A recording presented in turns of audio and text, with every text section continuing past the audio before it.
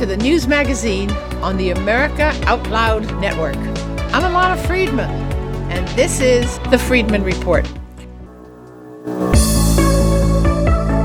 Today's news stories are really interesting and also surprising. For example, last week, the head of Iran's elite Al-Quds force met with the heads of Iraq's Shia militias in a secret meeting that our mainstream media didn't cover. Then, later in the week, these militias began massing their forces on the Iraqi border with Syria, as well as on the Iraqi border with Jordan. Didn't hear much about that either. In fact, the mainstream media didn't cover it. Of course, what they missed was a surprising and historically groundbreaking event that took place between the region's newest military allies. Then there were the Israeli elections and the stalemate that followed.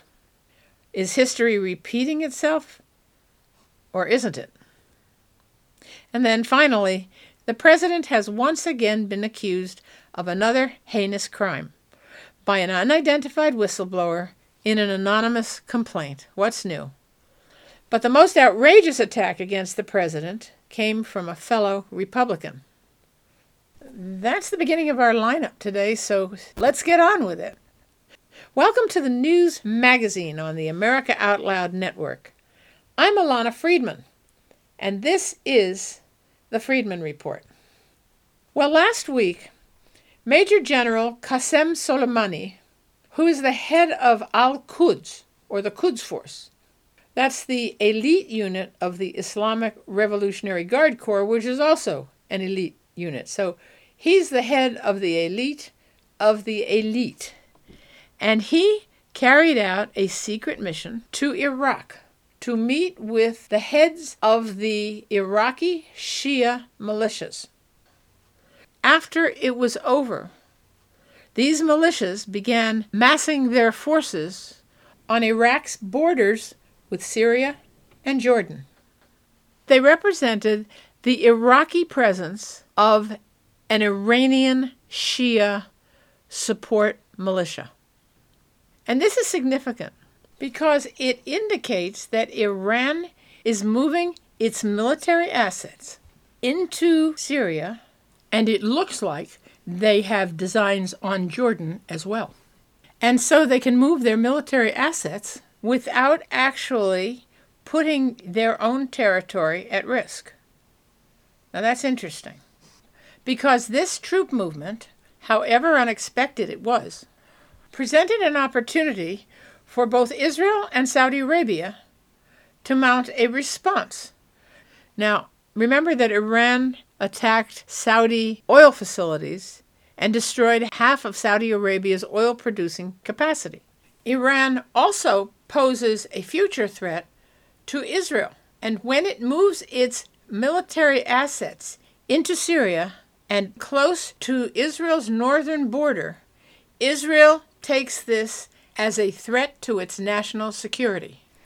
In any case, this massing of troops on the Syrian border presented an opportunity for Saudi Arabian and Israeli response. The strange bedfellows that have become allies, the Israeli Air Force and the Saudi Air Force, launched attacks on the Iraqi Shia forces, the militias, on the Iraqi-Syrian border.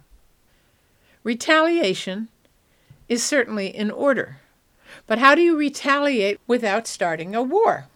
To be sure, when Iran sent drones and missiles to destroy Saudi Arabia's Aramco facility, this was an act of war. And Saudi Arabia had every right and even every obligation to respond in kind. But in order to do that, Saudi Arabia would have to take on Iran's nuclear capability. And that has to be a daunting deterrent. We don't know why Saudi Arabia decided not to respond immediately, but it's quite certain that the threat of an all-out war, which is what Iran has been threatening, specifically against anybody who might retaliate against that attack. And so the concern about retaliation was well-founded. So how do you retaliate without starting a war? Well, this is a good place to start. They're attacking Iranian supporting troops without attacking Iran. Now, according to the Arab press, both Israel and Saudi Arabia are to blame for recent airstrikes which targeted pro-Iranian militias near the border between Syria and Iraq. Those attacks, according to the Arab press, resulted in a number of deaths and injuries and the destruction of weapon storage facilities and rocket launchers. But it didn't end there, because on Tuesday morning, we got reports that unidentified aircraft had also attacked the Shia militias that were massing at the Iraqi-Jordanian border. And that was also news. Now, what is groundbreaking and historic is that the Israeli Air Force and the Saudi Air Force, who never worked together before, carried out these sorties together in coordination. And that is a first and hopefully a preview of an alliance that will continue in the future by two countries that have a mutual threat and a mutual agenda that they can carry out more successfully together than they can independently. The fact that the Saudi and Israeli air forces are working together is historic and groundbreaking, and may be signs of a new alliance between Israel and Saudi Arabia that may change the future of the Middle East. This is a very good sign. So for the last week, Saudi Arabia and Israel have been flying together and carrying out sorties against the Shia militias and their patrons, the Quds force. Now, the interesting thing about all this, one of the interesting things, is that Israel's affairs are in a bit of a mess. If you recall, Israel just had an election, the second in a cycle of unsuccessful elections. The results were abysmal because in both elections there was no clear winner. In the first election, the Prime Minister, Bibi Netanyahu, was unable to put together a government. If you recall, Israel has a system where you don't vote for the candidate, you vote for the party. And in this past election, there were 32 parties. So nobody gets a majority, ever. What they do get is one party hopefully gets a plurality and then can put together a coalition which will make up more than 50% of the votes and will allow that party, the lead party, to create a government. Now, the problem with the last election was that it was even closer than the first election. The two major parties had almost an equal number of votes. So what's happening in Israel is very, very interesting because the first two parties are Israeli parties, and the third party is already a coalition of Arab and left-wing parties, but mostly Arab parties. Yes, I said Arab parties. Israel is a democracy, and every citizen of Israel, regardless of their religion or their ethnic background, every citizen in Israel can vote. And the Arabs have their own political parties. Now, in this last election, the Joint List created a coalition that made it the third largest list in the election. The first two largest Israeli parties shared positions 1 and 2 because they were so close. But the third party, in terms of its size, was the Joint List, the Arab Party. This creates a major problem. The Joint List offered to come together with the left-wing party to form a new coalition. And here's the problem. Israel was founded as a Jewish state, just the way that Jordan and Egypt and Iran are Muslim states. Israel is a Jewish state. And if one of the ruling parties is a Muslim party and in a coalition government holds a disproportionate balance of power, that creates a problem. Not only that they participate in the highest level of decision making, but they also are given positions in the cabinet. They may have significantly powerful positions that would give them undue power over issues which are Jewish issues. That is certainly not going to be acceptable to the vast majority of the Israeli people. So now Israel is faced with the possibility of forming a government with a largely Arab party. Israelis are not happy with that.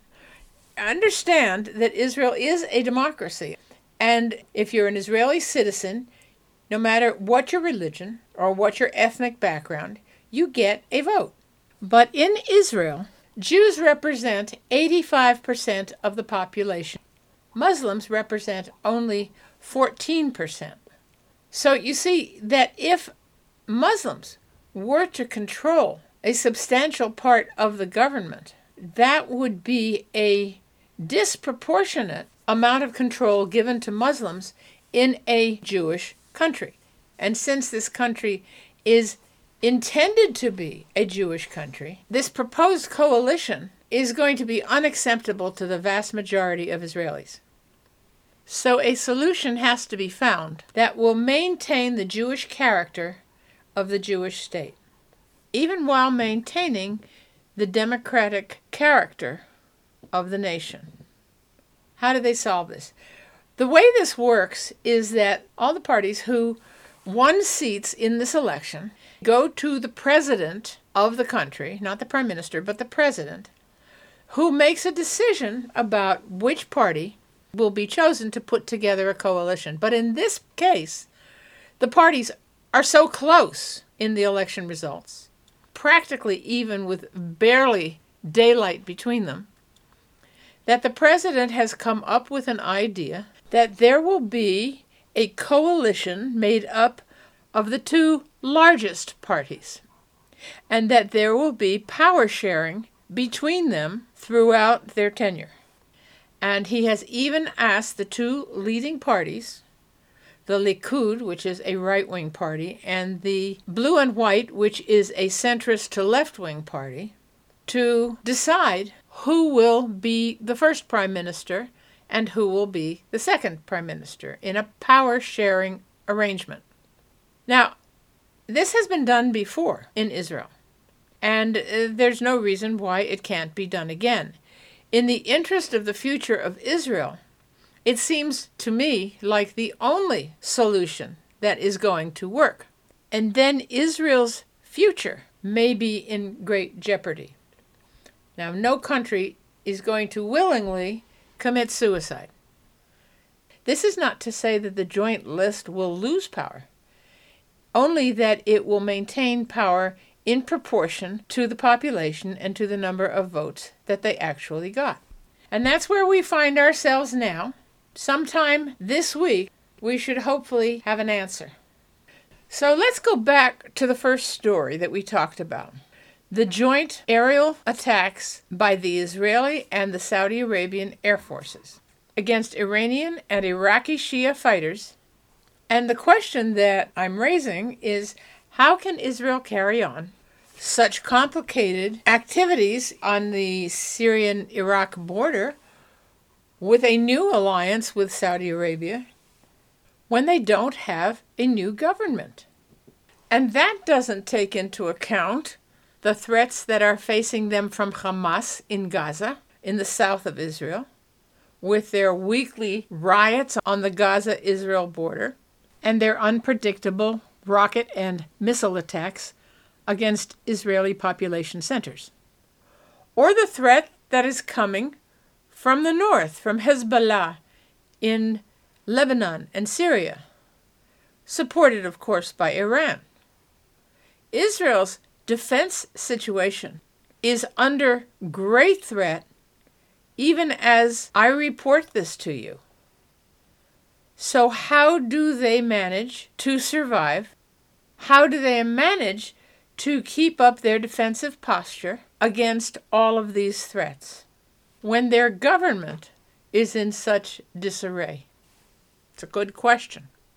Well, the answer is that, not unlike the United States, there are two factors that answer this question. In the first place, until a new government is formed, the old government stays in place. Bibi Netanyahu is still prime minister, and his government, what we call the cabinet, is still also in place.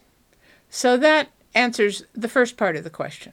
Even when the Israeli government is in as much disarray as they are today, some things just keep going, and Israel's defense is one of those things.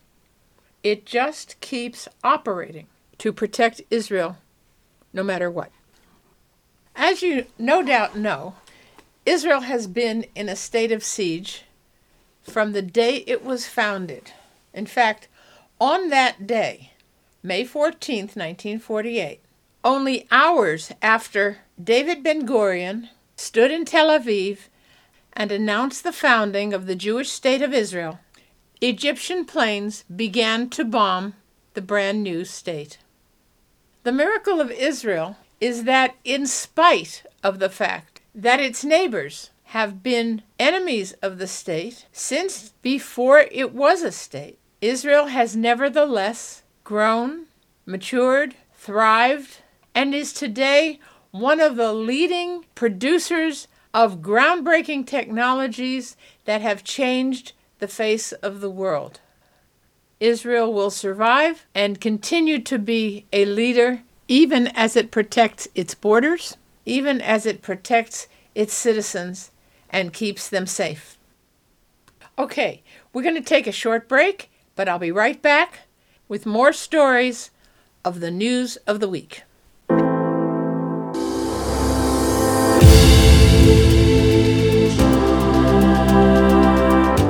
It's your news and entertainment network. News blogs, informative podcasts, entertaining videos, or listen to 24/7 Talk Radio on our free apps on Apple, Android, or Alexa. We the people, AmericaOutloud.com is the voice of liberty and justice for all. Welcome to the new era in communications. America Out Loud Talk Radio.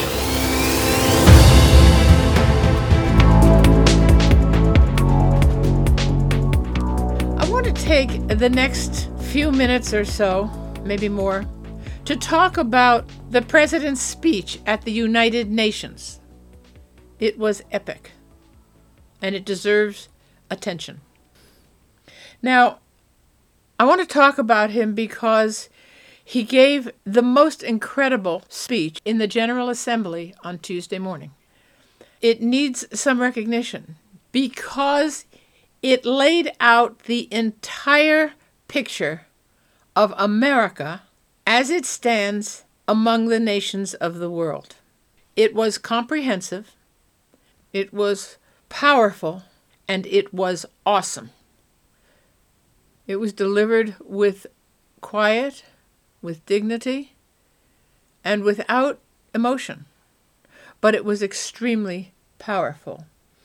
He talked about America as the most powerful nation in the world, but also as a representative of the free world. He said, quote, "The future does not belong to the globalists. The future belongs to the patriots."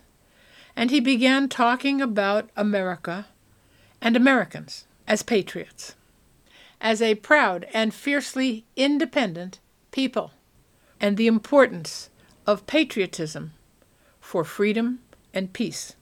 He said, if you want democracy, hold on to your sovereignty. If you want peace, love your nation. He said that wise leaders put the good of their own people and the good of their own country first. And he talked about America's own program for national renewal. He talked about the 6 million jobs that had been added to the workforce in only 3 years. And he talked about America's relationships with the other countries of the world. He talked about China. He said China was still stealing intellectual property and still manipulating currency and still keeping market barriers in place and still demanding forced technology transfers and the theft of trade secrets. And these are things, he said, that have to stop if America is going to have a fair trade deal with China. And then he talked about Iran. And he talked about how Iran is fueling the wars in Syria and Yemen, and about the violent, unprovoked aggression that Iran is carrying out against other nations of the world. And he spoke specifically about how Iran was mounting monstrous anti-Semitic attacks against the Jews of the world and against Israel. He said anyone can wage war, but only the most courageous can choose peace. His message was very powerful and to the point. He didn't miss many subjects. He covered almost everything, and he spoke for over 45 minutes. He said every country has the absolute right to protect its borders. And he said something else. He talked about socialism, and he said one of the most serious challenges facing free countries today is socialism. The wrecker of nations, he called it, and the destroyer of societies. He says socialism and communism are not about justice. They're not about equality. They're not about lifting up the poor. And they are certainly not about the good of the nation. But rather, socialism and communism are about only one thing, and one thing only: power for the ruling class. And in order to achieve this power, socialist and communist governments are willing to do anything to subjugate their own people in order to acquire and maintain that power. He referred to a permanent political class that is openly disdainful, dismissive, and defiant against the people that they are supposed to represent and support. The most important part of the president's speech was how he supported and how he defended a free society. He said that the true goal of a nation can only be pursued by those who love it, by citizens who are rooted in its history, who are nourished by its culture, committed to its values, attached to its people, and who know that the future is theirs to build or to lose. Those are pretty powerful words. The future, he said, belongs to patriots. He did not give in to the threats of China or Iran. He made it clear that for China, only a fair trade agreement on a level playing field would be acceptable to the United States. No more currency manipulation, no more market barriers on either side, no more enforced technology transfers, and no more theft of intellectual property or trade secrets. And by the way, he also mentioned Hong Kong and demanded that China honor its agreement that it signed with Great Britain, that Hong Kong would remain autonomous, would have universal suffrage, would be able to elect their own leaders, and would be able to live in the kind of freedom that they had lived in all of their lives. This was the first time the president had really addressed this issue. Although the people of Hong Kong had been asking for his support, carrying American flags and singing the Star-Spangled Banner in the streets during their demonstrations for autonomy. And I, for one, was glad to hear him do it, because the people of Hong Kong are demanding no less than what we would demand for ourselves in such a situation. The president's speech contained no apologies and no appeasement. And when he was talking about Iran, He pulled no punches.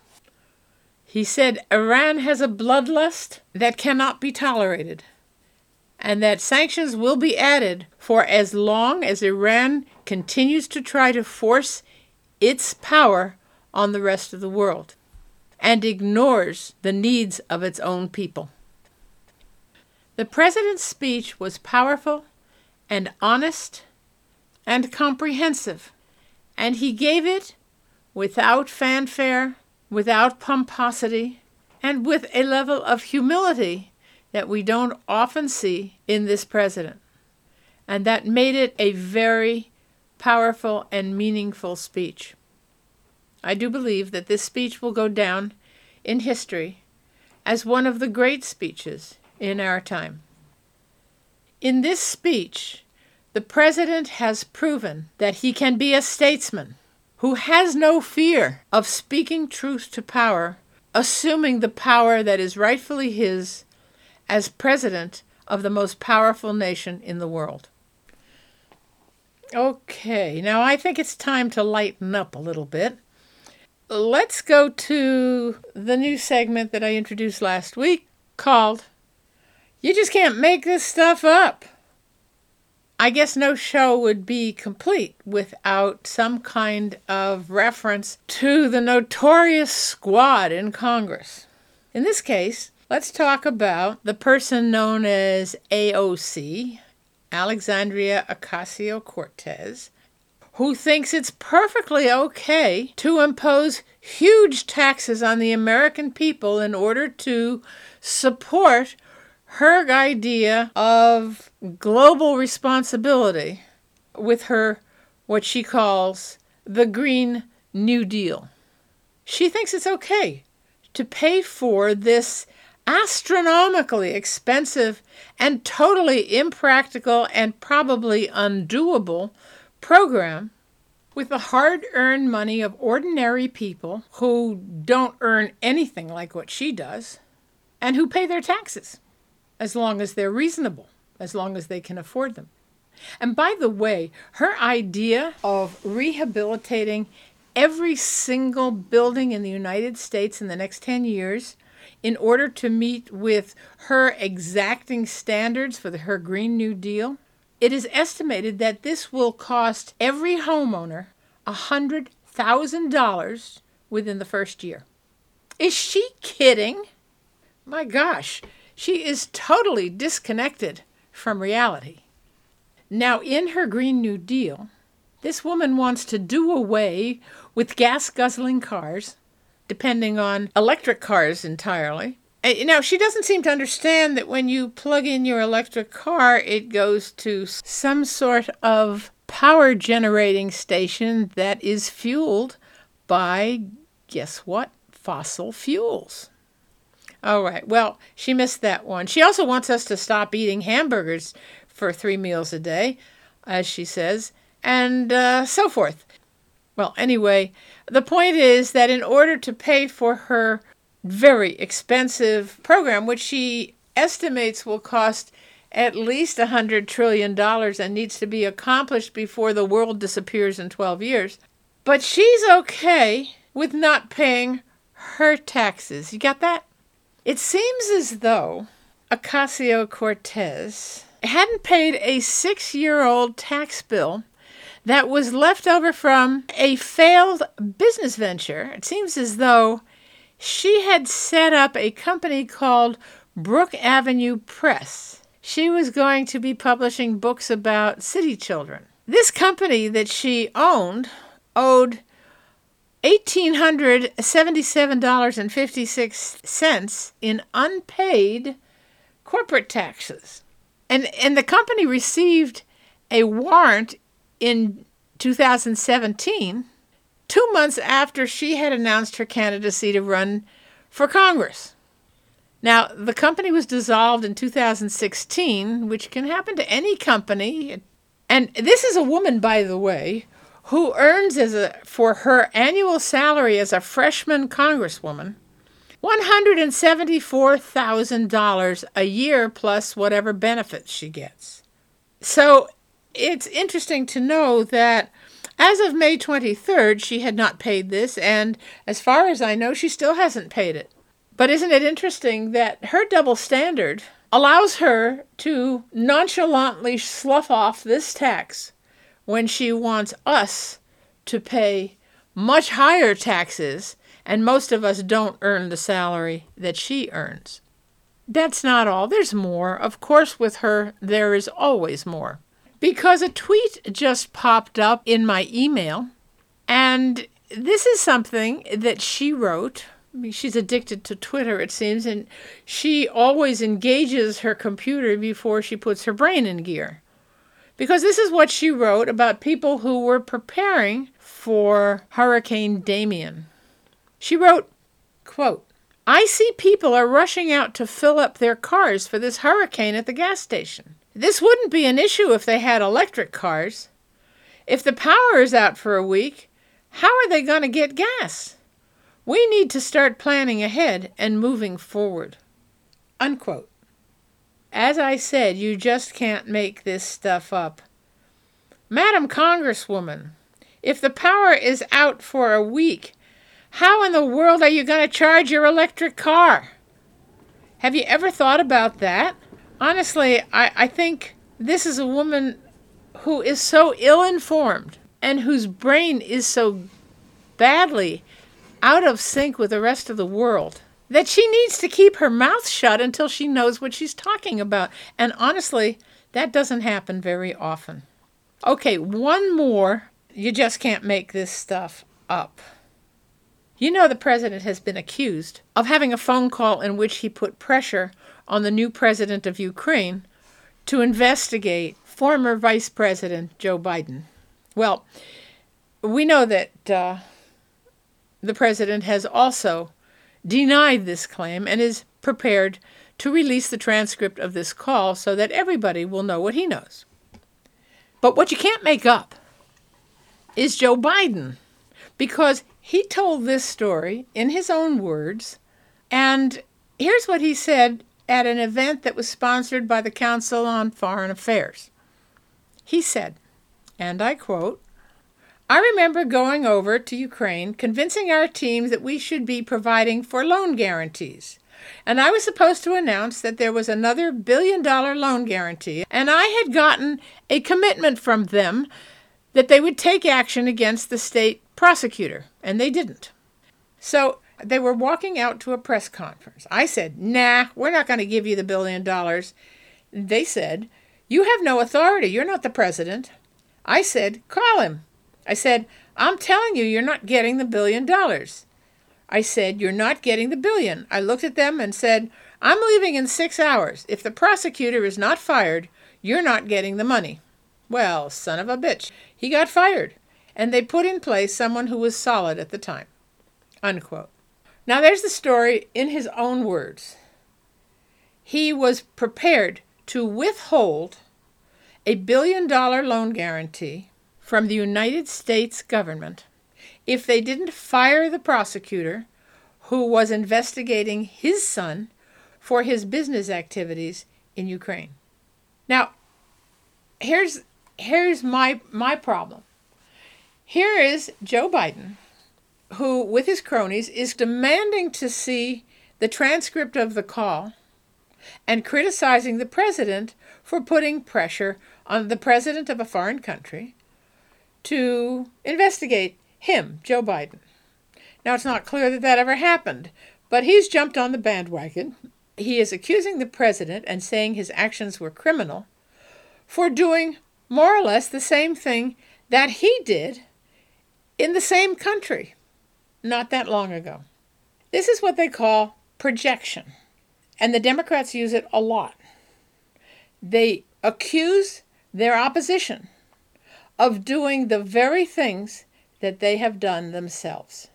If that isn't hypocrisy, I don't know what is. And if Joe Biden shouldn't be prosecuted for threatening to withhold a government loan guarantee in order to save his son from prosecution, then something is seriously wrong with our system in Washington.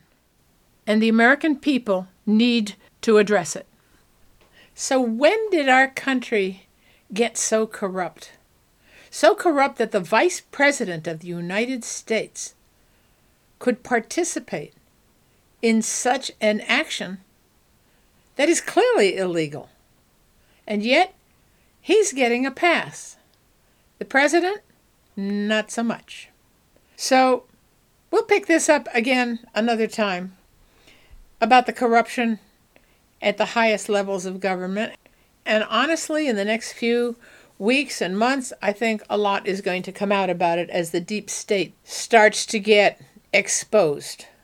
I look forward to that. In the meantime, I'm going to take another short break. And when I come back, I'd like to talk about the constitutional issues that are depriving our president of his constitutional rights. Hello, this is Lieutenant Randy Sutton, the host of Blue Lives Radio, the voice of American law enforcement. I am a 34-year police veteran. I am also the founder and CEO of an organization that stands behind injured and disabled law enforcement officers. It is called The Wounded Blue. Our website is thewoundedblue.org. We have produced a film. It is an important film. I urge you to watch it. The film details what happens when a police officer or law enforcement officer is shot or stabbed or beaten or disabled, seriously injured in the line of duty. Most people think they are taken care of medically and financially. The reality may be quite different. It is called The Wounded Blue: Service, Sacrifice, Betrayed. The film is available on Amazon, iTunes, and the Microsoft Store.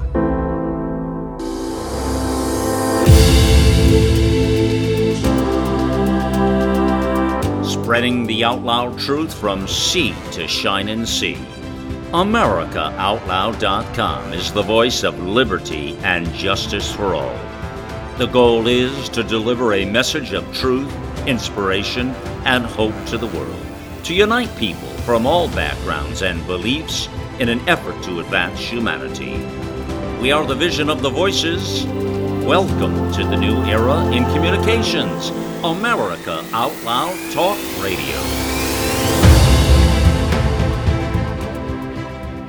Well, now I would like to spend the last portion of the Friedman Report talking about our President, Donald Trump. Yes, I said our president, and I meant it.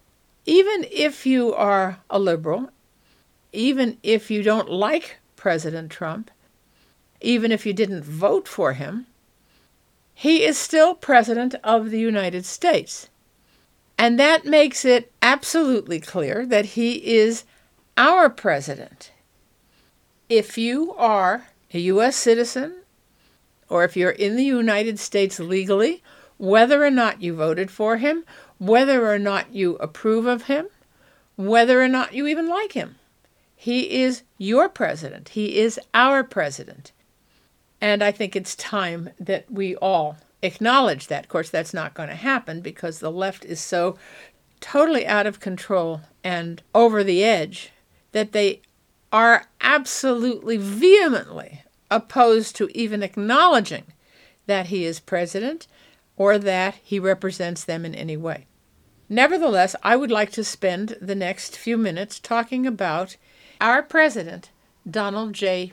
Trump, because he is our president, like it or not, and we need to understand a little bit more about him. Now, the Trump derangement syndrome has become such an inflammatory and out-of-control sentiment on the part of the left that we are now seeing some things that are so radical and so un-American that we need to talk about them.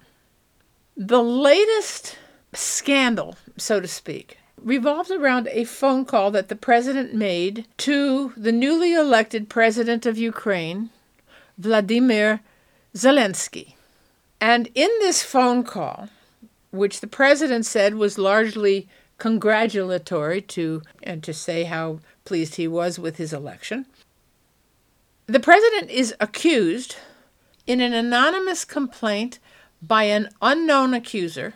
He is accused of using this conversation to put pressure on Zelensky to investigate possibly illegal activities of presidential candidate, former Vice President Joe Biden, and his son while they were in Ukraine. The president has denied saying any of this. And because he's accused anonymously, he cannot face his accuser. Now, this flies in the face of American jurisprudence because in America, the accused has the right, under law, to face his accuser. In fact, it is not just law, it's in the Constitution. The Sixth Amendment guarantees the right of the accused in any criminal matter to face his accuser. And yet, the President of the United States, who has been accused of putting pressure on a foreign leader to investigate criminal activities of someone who is competing with him in an open election, and that's illegal. The press is all over this. They were just looking for some good raw meat because when they failed to find anything actionable in the Mueller report, and then when they have so far failed to generate the necessary energy to file against the president in an impeachment hearing, they're now looking for new material, and here it was. But you know, the Trump derangement syndrome has reached such a level that the response to this by the press, by the mainstream media, who wants to get the president at all costs, it hasn't been enough. Amazingly, the most outrageous attack yet didn't come from the press at all. It came from former Massachusetts Governor Bill Weld, a Republican who is himself a self-declared candidate for the 2020 elections. Even though, although he declared months ago, he is one candidate that almost no one has ever heard of. So he needed to say something completely outrageous to get national attention, and so he did. He said, and I quote, "Talk about pressuring a foreign country to interfere with and control a U.S. election. That's not just undermining democratic institutions. That is treason. It's treason, pure and simple, and the penalty for treason under the U.S. Code is death. That is the only penalty." Unquote. So Weld got his 5 minutes of notoriety, although he disgraced himself completely in the process. And the president responded accordingly with a statement from his communications director that read as follows, quote, "The media's affliction with Trump derangement syndrome has driven them into an actual discussion of the proposed execution of the President of the United States. In such severe cases of TDS, that's Trump derangement syndrome, such as this, immediate consultation with a physician is recommended." Unquote. Look, Trump derangement syndrome has reached such a level that it is beyond the pale, truly beyond the pale.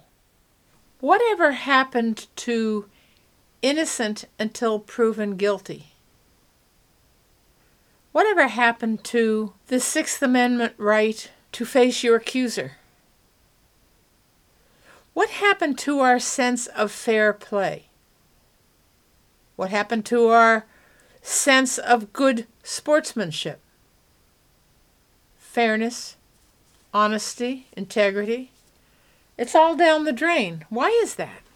What has happened to us that we have fallen so low that we can no longer uphold the very principles that made this country great, that made this country exceptional, that made this country a leader in this world? What has happened to us? And how do we reclaim our national soul? We need to get back to some kind of sanity, something we have talked about a lot on this show. We've talked about how we need to stop hating each other and start working together for the benefit of the United States of America and the people of America. We need to come together. We need to stop working our way toward some civil conflagration that is going to destroy this country. We need to do that, and we need to do it soon. We need to do it before this gets so out of hand that there's no turning back. Now, those of you who have listened to this program before know that I support Donald Trump. I think he will go down in history as maybe one of the craziest, but also one of the most effective and constructive presidents that this country has ever had. Just look at what he has accomplished. In fact, what he has accomplished in the first 3 years of his presidency is truly remarkable. Despite the opposition of Congress, he has been able to overcome the difficulties, the roadblocks put in his way by a Democrat-controlled Congress that refuses to do anything to support any of his programs. But he's managed to accomplish an enormous amount anyway. In the first 2 years, when he had a Republican-controlled Congress, he was able to pass tax reform that put a little bit more money in everybody's paycheck and created millions of new jobs, so that the unemployment level, particularly for Latinos and African Americans, for whom the unemployment level is lower than it has ever been, and for women, for whom it is lower than it has been in decades. Millions of new jobs. He has been able to negotiate effective new trade agreements with Mexico and with Canada and with other countries as well. And he has made this country, by deregulating many industries so they can function more effectively, and in the energy sector, he has made the United States the #1 energy producer in the world. That is a major accomplishment, and the result of that was that when the Saudi Arabian oil-producing facilities were bombed by Iran, and 50% of their oil-producing capacity was destroyed, gasoline prices in the United States did not go up appreciably. That is astonishing. But that is because the United States is, as I said, the #1 oil-producing nation in the world. And our oil supply was not affected. Now, it's going to take Saudi Arabia months to recover from this. And in the meantime, the international oil industry is going to suffer. But we will not. And that's the doing of Donald Trump. And that brings me to this. The conversation has clearly gotten completely out of hand. So how do we move on? How do we allow a duly elected president to get on with his job without constant harassment and threats of the most drastic kinds of legal action that are so extreme that, it used to be illegal to even talk about it? I'm afraid that one of the drivers of this hysteria is the competition between the Democrat candidates themselves, who use inflammatory language, who denigrate the sitting president. And I must say that in all the election cycles that I have lived through, and there have been more than I care to recount, I have never heard such disgusting language coming from the mouths of the candidates for the highest office in the land. For example, potty-mouthed Beto O'Rourke. He may be the worst, but he certainly is not the only one to spew the vulgar language in order to make his point. And you know what? That's a shame. Because whatever their command of the English language is, it's obviously not sufficient to make their points without descending into the gutter. By reaching down to the lowest common denominator, these candidates are, first of all, they're insulting their own potential voters, whom they obviously think will respond favorably to their vulgar language. And then, secondly, they are admitting that their own grasp of the language is deficient, and the only way that they can communicate is by using vulgar language, really vulgar language. So that leaves us with some very poor candidates for the presidency of the United States. Candidates who do not have the self-dignity to speak proper English, to speak elevated English even.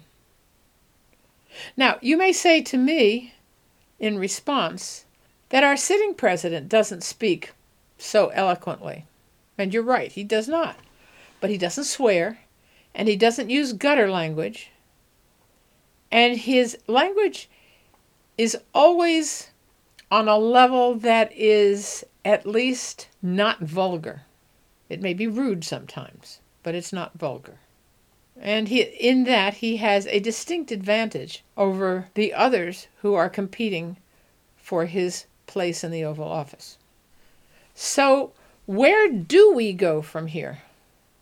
I'm not hopeful that the candidates are going to clean up their language, or that the invectives against the president are going to stop, or that the assaults against the president are going to stop. And that's too bad. But I am hopeful that when the Democrat candidates weed themselves out and we're left with only one candidate, that will be a person who does not sink to the gutter to express his or her positions. And that would at least elevate the conversation somewhat. Now, what is likely is that the person who ultimately wins the nomination for the Democrat candidate is going to be promoting a socialist agenda. And that's a problem for America. It's a big problem. But that is something that will at least become the discussion for America. And I'm going to hope, because I am a conservative, and I do not believe that socialism is even close to being the best answer for what America needs. In fact, I believe just the opposite. It is probably one of the worst solutions for what America needs. I am going to hope that Donald Trump will be able to gather up his support from what I consider to be, what I believe to be, mainstream America, the heartland of America, the silent majority of America, that wants America to stay America, not to become a socialist country which will self-destruct, but to continue to build on the foundation that our founding fathers created, the Constitution that they wrote, and the rule of law that we have been building on since the late 18th century, when our nation was founded. Is it too much to ask that if Donald Trump wins this election in 2020, that we can go back to our corners and accept the election and move on? I'm afraid it might be, but I do hope that the results of the election will be so clear that there can't be any doubt of the outcome. Well, this has been an interesting and hopefully thought-provoking hour that I have spent with you, that you have spent with me, and I'm hoping that it will encourage some discussion. If you want to let me know what your point of view is, if you disagree with me, that's okay too. Send me an email, ilana@americaoutloud.com. And I'll answer you, and may even put your email on the air next week. But I'd like to hear what you think. because we need to carry on a conversation. So if you don't agree with me, or if you do agree with me, let me know what you think. Ilana at AmericaOutloud.com. And in the meantime, thank you for spending this hour with me. I look forward to seeing you again here next week. You've been listening to the News Magazine on the America Out Loud Network. I'm Ilana Friedman, and this has been the Friedman Report.